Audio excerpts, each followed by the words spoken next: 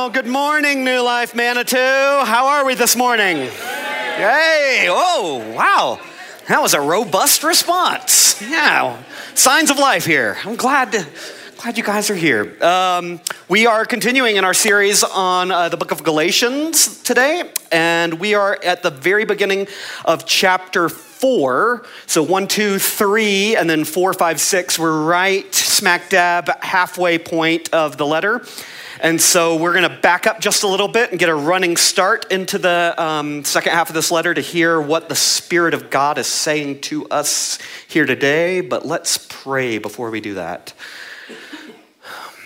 And so, Jesus, we trust the testimony of the church, of the apostles, of the scriptures, that you are alive and you are making us alive. And so here we are on the beginning of October. It's crisp air outside. And we say again that we're showing up. We say again that we want you to fill us up with your life. And so come and do it this morning, Lord. Speak for your servants who are listening. We say this we pray it in the name of the Father, the Son, and the Holy Spirit. One God, now and forever, amen. So Galatians 3, starting in verse 26 is where we'll start this morning. It'll be up here on the screens for us if you don't have a phone or Bible or something. And if you don't have a Bible, feel free to take one of the ones that are like in the baskets near your chairs. Like that, you can have that if you want. We're the church. We give out Bibles, for crying out loud. So Galatians 3, verse 26. And this is the NIV, and I've modified it slightly, meaning that I've changed Christos to Christ, that's normally Christ, to Messiah, because it means the same thing, the Jewish Messiah. The Greek is Christos. We've changed it to Messiah, and then the word nomos or namas, that's normally translated law, we've changed it right here to Torah, because that's what the Jewish Torah is what Paul's talking about here, just for clarity's sake. Translations are difficult sometimes. So verse 26. So in Messiah Jesus, you are all children of God through faith. For all of you were baptized into Messiah, all of you who were baptized in Messiah have clothed yourselves with Messiah. There is neither Jew nor Gentile, neither slave nor free, nor is there male and female. For you are all one in Messiah Jesus. If you belong to Messiah, then you are Abraham's seed and heirs according to the promise. What I'm saying, verse 1 of chapter 4, what I'm saying is that as long as an heir is underage, he is no different from a slave, although he owns the whole estate. The heir is subject to guardians and trustees until the time set by his father. So also, when we were underage, we were in slavery under the elemental spiritual forces of the world. But when the set time had fully come, God sent his son, born of a woman, born under the Torah, to redeem those under the Torah, that we might receive adoption to sonship. Because you are his sons, God sent the Spirit of his Son into our hearts, the Spirit who calls out, Abba, Father. So you are no longer a slave, but God's child. And since you are his child, God has made you also an heir. Formerly, when you did not know God, you were slaves to those who by nature are not God's. But now that you know God, or rather are known by God, how is it that you are turning back to those weak and miserable forces? Do you wish to be enslaved by them all over again?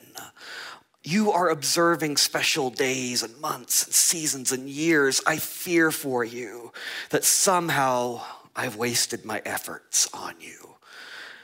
This is the word of the Lord, and all God's people said, what's going on? Gosh. Okay, quick, show of hands. How many of you have ever tried to read the Bible? This is not a trick question. Okay. That's bully for you. That's great. And how many of us, this can be another show of hands. How many of you in trying to read the Bible have found that the Bible is rather difficult to read sometimes? Raise your hands. Yes, yes, let's be all honest about this.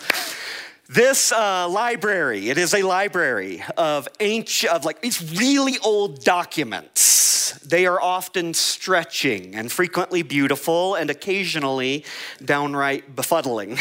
They're just like, what is going on here? Bound together as they are, the Bible is. They tell the story of humanity, of us, being invited to join our Creator in becoming kings and queens over the world. That's the story of the Bible. If you had only literally the first page of the Bible and the last page of the Bible in your Bibles, you would be able to figure out this story. Right here it says, the very first page of the Bible, then God said, let us make humankind in our image, in our likeness. So what? So they may rule. Wow, God has a high opinion of humanity. This is the content of Psalm 8, if you're wondering. What is man that you're mindful of him, and yet you set everything under his feet? And then Revelation 22:5, the last page of the Bible. They will what? They will reign forever and ever. All those pages in between the first page and the last page is the mess. That's the messy middle. It's the story of how humanity, we fail at this again and again and again, not just back then, but in our lives. We begin defining for ourselves what is good and what is evil. We start snatching from the forbidden tree, and we haven't stopped yet. That's what we're doing. We were meant to be the heirs of everything, is what God made us for. Not to be slavish slaves or peons or chess pieces moving around. To be children, to be heirs of all. We were meant to inherit the world, but instead we find ourselves, not just back then, but today, find ourselves fractured and broken and miserable, killing each other and dying ourselves. So the messy middle in the Bible shows the links and the patience of God and the links to which the Creator values human participation. Does God override humanity? Even though we continually mess up. Does he just say, okay, forget about it, I'm just gonna turn them on into automatons, into robots? No, he doesn't override us. He values our participation, us joining in, us, whatever part of us is that chooses. He wants us to choose. God never coerces us into obedience. God never outmuscles us. He says, I want you to choose me. He invites people to choose to trust me. Choose to follow me. And so the story, the messy middle in the Bible, God gently forges this nation called Israel. That's what the whole of the Hebrew scriptures, what we call the Old Testament's about. He chooses this one guy, Abraham, and says, out of you, I am going to bless the entire world. That's what the story of Abraham's about in Genesis 12, verses 2 and 3 at the very beginning. I'm going to bless the world through your family, through your offspring, your descendants. Your seed is the word that gets used there and here in Galatians. You are going to be the people that will finally stop snatching from the tree, that are going to stop defining good and evil for yourselves, and you're going to be the ones who finally trust me, who finally listen to divine instruction, what frequently gets translated as law. that word law, you will finally listen to my Torah, to my instruction. Law is a kind of a misleading word because it makes most of us, if we were to really honest, we got a ticket this week for having an expired plate on our car. It's the worst. That's what we think about, but it is a bummer. But like most of the time when we hear the word law, we think of like police and judges and maybe curly wigs and like gavels and wood paneled like walls and stuff. That's what we think about. But all of that is pretty new in world history. All of that's pretty new in world history and very different from ancient law, and definitely different than Israel's instruction. Instruction for Israel, Torah, is more like the long, arduous, grueling process of raising up kids, is more what the instruction that God gave Israel is like. I need to instruct you because you did not come pre-programmed knowing how to live in the world. I need to instruct you in everything. Like our oldest daughter right now is in kindergarten, and she's regularly bringing home these sorts of things. You can go ahead and throw that up there, Mark. These sorts of things. We remember this, don't we? Yeah, letters on lines. I totally remember this. To grow up, you have to learn everything. You have to be instructed in everything, even the most basic sorts of things that we as grown-ups take for granted, like how to form the letter G. You know what I mean? That's really basic. And so here, practice on these lines is what she's doing right now. That's something more along the lines of what Torah meant to the ancient Israelites. It's instruction. It's a starting place for everything, for thinking about everything. In fact, this metaphor, I'm not stretching for this metaphor of raising up children. Israel is called God's son. That's the way the Exodus story begins. We just, a lot of times, don't read carefully in Scripture. I needed someone to point this out to me, and now I'm offering it to you. Exodus 4:22. So say to Pharaoh, this is what Yahweh, what the Lord, says. Israel is my firstborn son. That's my child. Let my son go so that he may worship me. And so the Torah, the instruction of God that Yahweh, the God of Israel, gives is fatherly instruction. It's fatherly instruction. I want you to grow up. I want you to learn everything. I want you to be kings and queens and heirs of everything. I want you to show the world what looks like to be truly alive and fully human. It's less like forcing rules onto my children or forcing laws onto my children, and more like teaching my children like how to ride a bike, you know? Like here, this is how you're to move. This is how you're to live. This is what joy is going to feel like when you're actually fully alive. It's instruction on everything you were meant to do. That's what the middle of the story is like, and it's messy because Israel they're infected with the same disease that all the rest of us are infected with. They reject God's Torah, God's instruction again and again and again.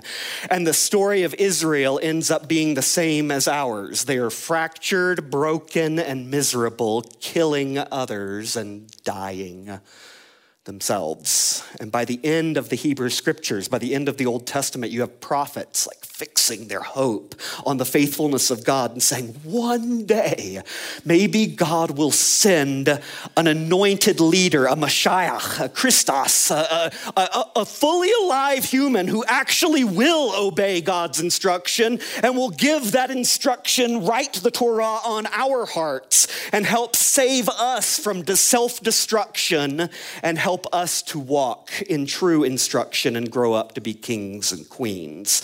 The Old Testament in about 7 minutes. Thank you. And so, no, please stop. It wasn't meant to be self-serving. That's the long, complicated story. It is hard to read sometimes because it's written in like all kinds of different genres and literatures, and it's coming from all kinds of different places and got different words and stuff. It's the long, complicated story that Paul is tapping into in this passage today throughout the letter to the Galatians, and especially here in this it's a really difficult section. Paul is saying, verses 26 through 29, the anointed one, that Messiah that we've been longing for, has arrived. He has arrived, and this Messiah includes everyone who trusts in him in this new coming alive reality. You're included through faith, verse 26. You just trust it. It doesn't matter if you're Jewish or non-Jewish, if you're circumcised or not, if you're rich or poor or slave or free, if you're male or female or even struggling with the idea of like gender in general. Like, listen to me, you are included in this new life. Jesus loves you. Not someone else, he loves you. You are chosen. It's really good news. Jesus includes you in his death and in his breaking of death. Like he's giving you life. And when we recognize, we're going to be doing it in a couple of weeks with baptism. When we recognize this reality, verse 27, we're baptized into the Jesus community. It's an outward sign of an already true reality. You, verse 26, you are all children. Literally, he says, regardless of gender, you're all sons. That's Exodus language. Yeah, like Israel is my firstborn son, and now you are that people. You are my people. Israel's Messiah includes you in Israel's story. And so now all of you are sons. All of you are verse 29. All of you are Abraham's seed. All of you are people of God. That's the heartbeat. That's the pulse of the breathtaking good news that's taken place up to chapter 3. Following the Jewish Messiah does not require you to become Jewish, Paul's been saying. Pastor Joe talked about it last week. All y'all are one in the Messiah. You are Abraham's seed, if you want to take notes on this complicated. Oh, it's actually that one, Abraham's seed will bless the world. Yep, that next slide. Yep, perfect. Abraham's seed, verse 16 of chapter 3. That was the promise that they would bless the world. And that seed, his argument goes, that seed is us with Jesus. Jesus includes us. We are the ones that with Jesus get to bless the world. That's Paul's like giant point in the first half of the book of Galatians. And he keeps going into what we call chapter 4. And he says, Lego Dei. What I'm saying, or other translations say, what I mean, this is my point. He's about to summarize all of what he said up till now. He says, verse 1, we were all underage. We were all undeveloped. We were all immature at some point, growing up image, until Jesus arrived. And even though we, the human race, we're not talking about abstract, this is your destiny. This is the real world that we live in, the mystery that we live in. You are destined to be the heir of all things with everyone else. But at one point, verse 1, you were effectively slaves. That's how growing up works. Ask my kids. Until you're a grown-up, you've got verse 2, you've got guardians and trustees planning your day, telling you what to do, go to kindergarten, that sort of thing. No, I want to watch Bluey. No, you got to go to school. And so, and then Paul says something that's what's hard to understand. He says, this is what life without Jesus looks like. That's what he says. He says, when we were underage, verse 3, we were in slavery under Tastoikia. Tastoikia, what on earth? It gets translated a lot of different ways depending on the translation you have. Some might say elementary spiritual forces. Some might say the powers. Some might say the elements. I don't remember which one it was. It's my favorites. It was the rudiments. The rudiments. You are enslaved under the rudiments. What on earth is Paul talking about here? Because verses 8 and 9, Paul goes on to warn us. In verse 9, he says, we're tempted to turn back to them, is what he says. To those weak and miserable stoicheia.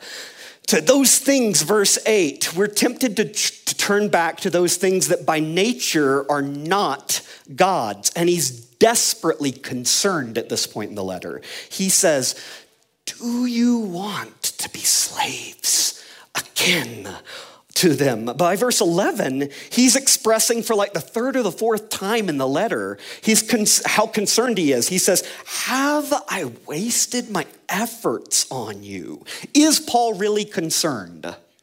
Yes, he's as concerned as we ever see him in his letters. But do we really understand what he is concerned about? The Bible's hard to read. No. I remember as a kid, I was being taught how to hold a baseball bat. And so you hold it, and I was put into the game at some point, and I didn't quite know how, and I just kept hearing voices, whoever they were, yelling at me from all, choke up, Brett, choke up. And except nobody had explained to me what choke up meant. Like I knew what the word choke, I knew that's something bad, like something with your neck, but choke up, like I'm sorry, I don't have time to figure this out. Like that kid's about to throw something at me. Like I don't know what you're saying. Anyway, until I knew what the words meant, I couldn't do anything with them, right? Yeah, same thing's going on here. How can we avoid becoming slaves to the rudiments, to the stoicheia, to the elements, if we have no idea what the elements are? Because evidently, Paul's worried. He's saying that we can become slaves to the elements, and I want to be free.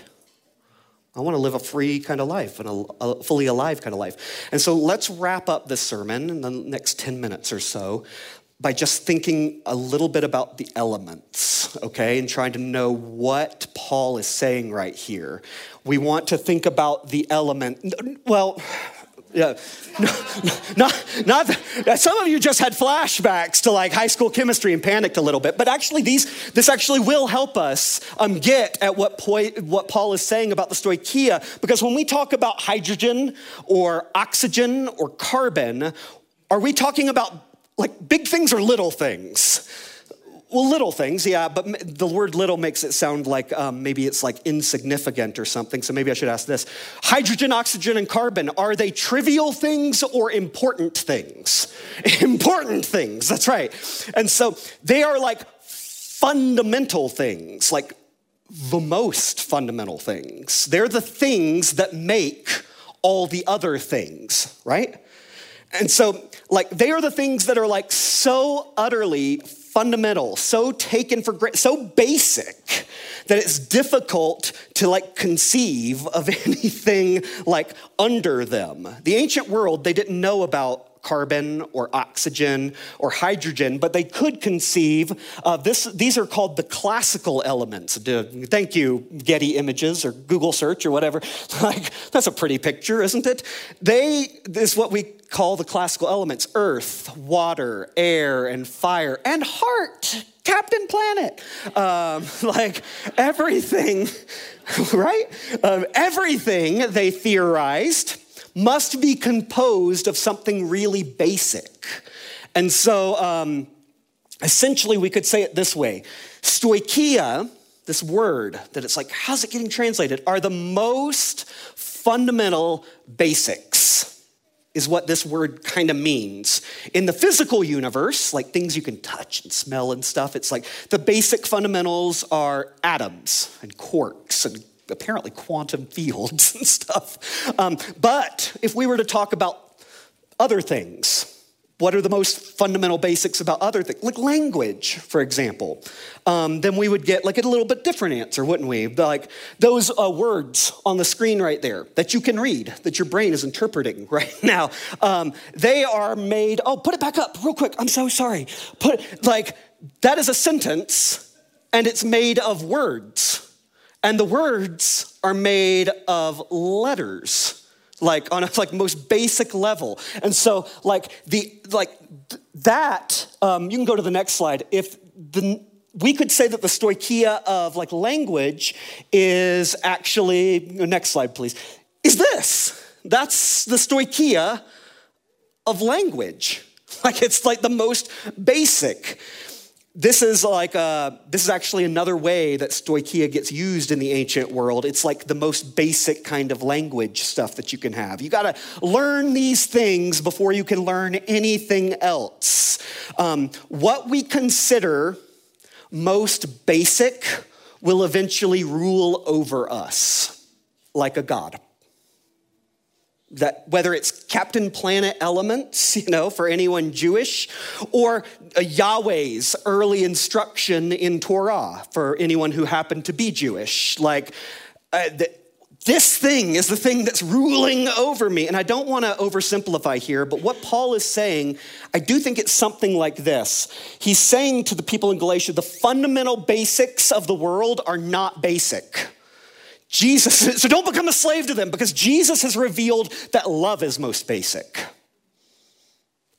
Love is most basic. Specifically, he's concerned in this letter. He's concerned about basic fundamentals, like assumptions that people are carrying in, creeping into the first century church in Turkey, in Galatia, that are dividing people rather than uniting people. Basic fundamentals that say, well, if men are circumcised, if you eat kosher, if you do all the right religious things, then, only then, are you really in the group. The ancient world, they had basic fundamentals that people couldn't question. There were fundamentals that were elemental to everyday life that said the world is divided into Roman citizens and everyone else. Or you are Jewish and then there's everyone else. You're either free or a slave. You're either male or you're needing a male, a father or a husband so that you can function in society. You need male and female. The world is divided up into all these groups of people, families that you care for and enemies that you hate, those you protect and those you attack. Those are the unquestioned. You can't get beneath those fundamental categories. But evidently, there is something new coming into the world, bursting onto the scene. New creation is what Paul will call it at the end of the letter. A world where no one is defined by gender or ethnicity or social class, but evidently we're all defined by the love of our Creator. A world, yes, where we seek the good of our families, but then we seek the good of our enemies. We seek the good of our families, but then we seek the good of our enemies too. It's a world where love reigns supreme, where verse 6 of what we've read today, where God has breathed into us the cry of Abba, Father, that moment where you're like, I'm starting to love God. And eventually that is erupting out of us, but eventually that divine breath, it keeps working until we see those we despise in the world and suddenly erupts out of us the cry of, brother, sister, I love you too. Where we sit with one another at the same table is really important to Paul, and where we embrace one another as one family. That is what Jesus has accomplished. That's what he's calling all of us into. It's not the love, it's not the divisions that we put up between ourselves all the time. It is love that is most basic. This is what we are invited into, and the tragedy is that we slip back into approaching life with other categories. Then Abba, brother, sister, I will love you. You are someone to love. All these centuries later, different basics are still vying to enslave us. For us, it's not Jew or Gentile that we really think about, but it's very often Democrat or Republican. It is. Rarely do we think about slave or free, unless we're thinking about historical and the legacy that it's been handed down to us and the way it's still affecting us. But very often we're thinking about vaccinated or not. Aren't we? Or are you, we thought it this morning, are you a mask wearer or not? Can we name this? We have to. How exhausting is it for us to view everyone around us as a threat? Can't we live in a new creation? Like, very often for us, it's Fox News or CNN is the way that we're dividing up and we're evaluating who's on our side and who's not. If we're not careful, though, we will end up becoming disciples of our cable news channel, which really means that we become slaves of our cable news channel. We're slaves because we're riddled with fear of them. Them. All of them out there and what they want to do to the country. They want to destroy. Do you know what kind of policies they want to put in place? We're slaves suddenly because we feel like we are above that group of people. And they are beneath us. We're slaves because we've learned to judge our neighbor instead of loving our neighbor. A theologian I admire said this over the last week. He said, "Dear Christian, if your favorite news outlet stunts your desire to love your neighbor, regardless of partisan affiliation, it's pushing you away from the heart of Jesus. And it's time to turn it off." That might be, God help us, that might be the best spiritual discipline that many of us could do and the most countercultural thing that we could do in the world at this point. The point of being a Christian is that the heart of Jesus, the life of Jesus gets into us. That the entire biblical story is inviting us into something bigger than the mere basic fundamentals of the world. The basic fundamentals of the world that we would share in God's rule and reign and become sons and daughters and heirs of the whole world. And do you want to know how God rules? Do you want to know how God reigns? It's not like Zeus. It's not like Odin. It's not with power trip from on high on some mighty mountain. It's coming down the mountain, going into Jerusalem, and then climbing the hill to Golgotha and dying for the life of the world. If you want to find out how God rules and reigns the world, we have to look at Jesus. Jesus loves. Jesus serves. In Jesus, God goes beneath us, is what God does.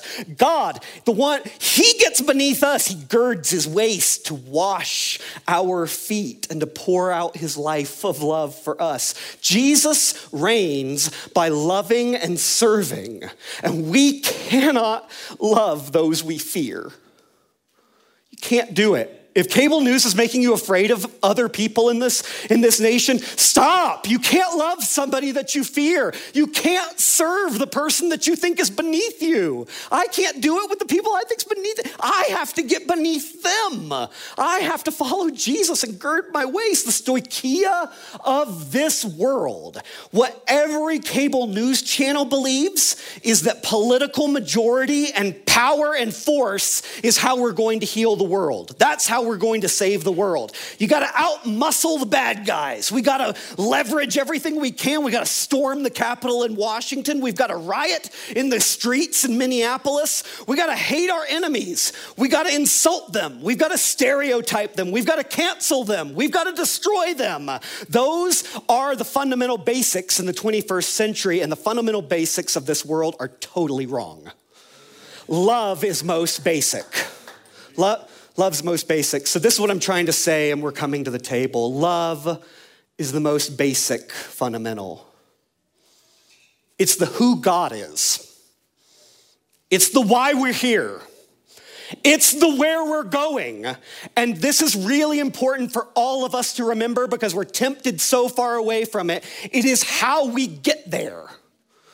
That's how we get there. The means don't justify the ends. We love every moment of our lives because we are the seed of Abraham. We're the family of Abraham who get to join in the reign of God that is loving and serving. And we start blessing and healing the world around us when we quit trying to outmuscle it. Instead, our overwhelming concern becomes, how can I know them? Like really know them? How can I serve them? How can I love them? I know that sounds crazy, but that's the kind of life that's where we're actually going to be unafraid. That's the kind of life where we're finally going to get rest. So this morning, band, you can come on up. This morning, the Spirit of God, I believe in us, is wanting to free us. He's wanting to set us free. He's wanting us to join in the God who gets beneath. The God who puts a towel around his waist and washes the feet of those who will betray him, those who would deny him. He's praying blessing over the people who would kill him. And it's because he wants to set us free into this kind of life because that is the only kind of freedom that is going to last. The freedom to love. It's the only kind of lasting life. It's the only life that walks out of the grave. And so, Jesus, we ask this morning, Holy Spirit, we say, Abba, Father, and come and do work in us. Set us free from fear, from the fear of others, from fear of that group of people. Jesus, set us free from self-righteousness, of looking down on others, on that group of people in whatever ways we do it. Spirit of God, we want you to set us free. Set us free to believe that love is most basic and ground our lives in it. We ask in the name of the Father, the Son, and the Holy Spirit. Amen.